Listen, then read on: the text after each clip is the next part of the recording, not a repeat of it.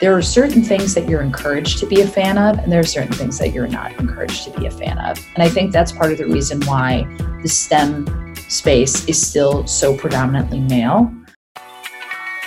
This is Change the Narrative, the podcast about innovation in education and the workplace. I'm your host and tour guide, Michael Hernandez.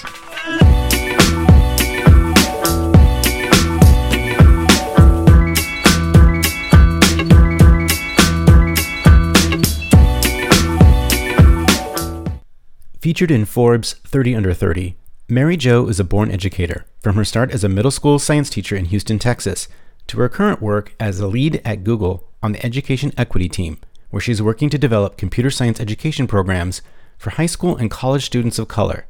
Aside from her time served teaching, Mary Jo was also a director of EdSurge, a member of the Scratch Ed team at the MIT Media Lab, and one of 4 founding education entrepreneurship fellows at the Harvard University Innovation Lab. She has spoken at Stanford University, the University of Virginia, TEDx Chicago, and South by Southwest EDU. So you were mentioning that you were really fortunate to get a shot editing at EdSurge and writing at EdSurge. Yep. And I've spoken with some of my other successful female friends, and they've talked about this role of mentoring younger women in their industry and how important that is for the next generation to be successful. What's your take on that? That it's an absolute. It's mentorship is not. It's a non-negotiable at this point.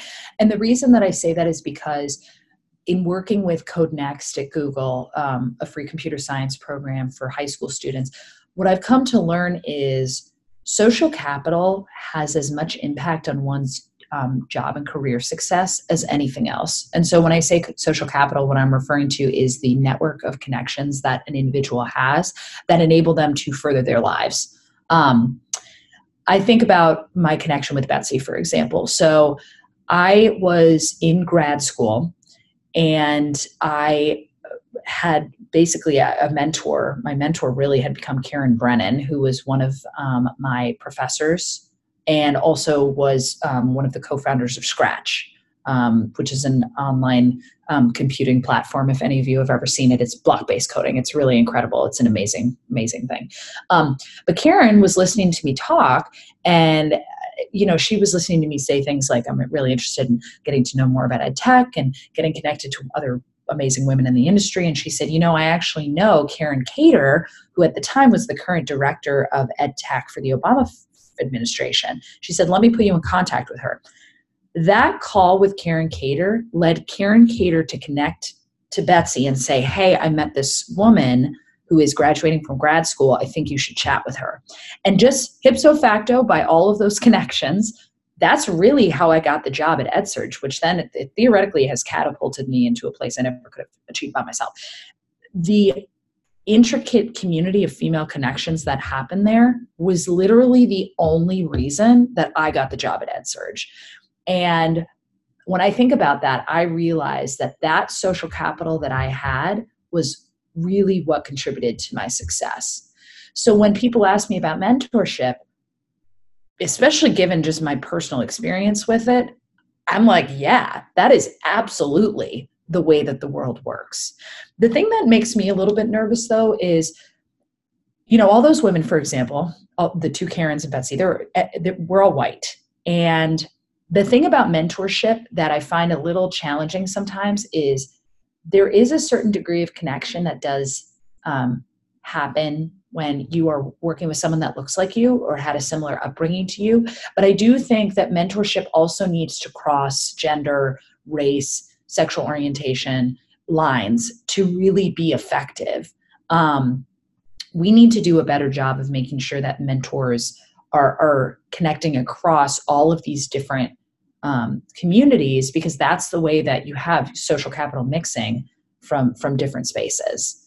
And so as a result, I've really tried to spend some significant amounts of time at Google mentoring young women and young women of color coming up through the system, because there is so much that can be accomplished even just by knowing one person who happens to be in a position of power. And I've seen that firsthand.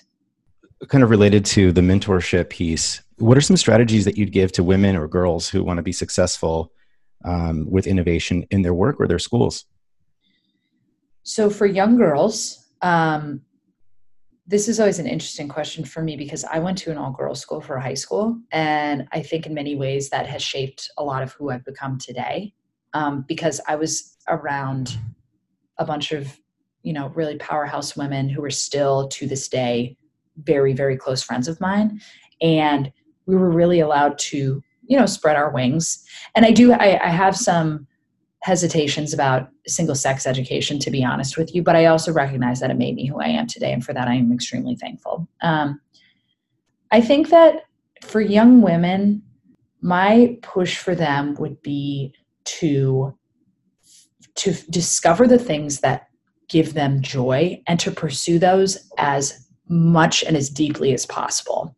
I think there are moments when you're a young woman, especially growing up in America, where there are certain things that you're encouraged to be a fan of, and there are certain things that you're not encouraged to be a fan of. And I think that's part of the reason why the STEM space is still so predominantly male, because when you're a young girl, there are not a whole lot of things that encourage you to stick with that if that's what you're interested in. I mean, even just the fact that when I think about people that I looked up to as folks in the STEM world when I was a kid, most of them were male. The Bill Nye the Science Guys of the world.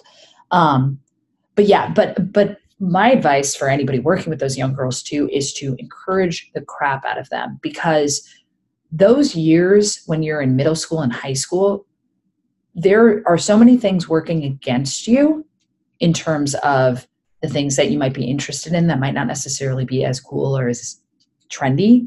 And getting that encouragement from even a select group of adults would be huge. Now, as a woman working in tech, actually just as a woman in the working world in general, what I will say is I do think that there are still trends in the professional space that keep women from getting the accolades and the leadership opportunities that they deserve. And this is something that I've struggled with myself. And what I always try to remind myself is keep pushing, keep going. What I would hate is for other women to get frustrated and abandon something because they just couldn't make it through. They couldn't break that glass ceiling. Because women have been doing it for years, and the only reason that I'm even probably largely at a big tech community like Google, for example, is because of all of the pain and suffering that my mom and my grandmother went through in their own situations as working women. So I would say keep pushing. And if you need any encouragement, my Twitter handle is @MJMadda, MADDA online. And I am more than happy to share why I think you're amazing and why you can keep doing this and why you are that much closer. Fantastic. That's great advice. And thanks for reaching out to all those folks out there. I hope you're as inspired by Mary Jo as I am and can use her insights as you reimagine your workspace. If you like the podcast, rate us and write us a review. It helps people find us. And don't forget to sign up for our monthly email newsletter. You can find the details on our website, changethenarrative.net.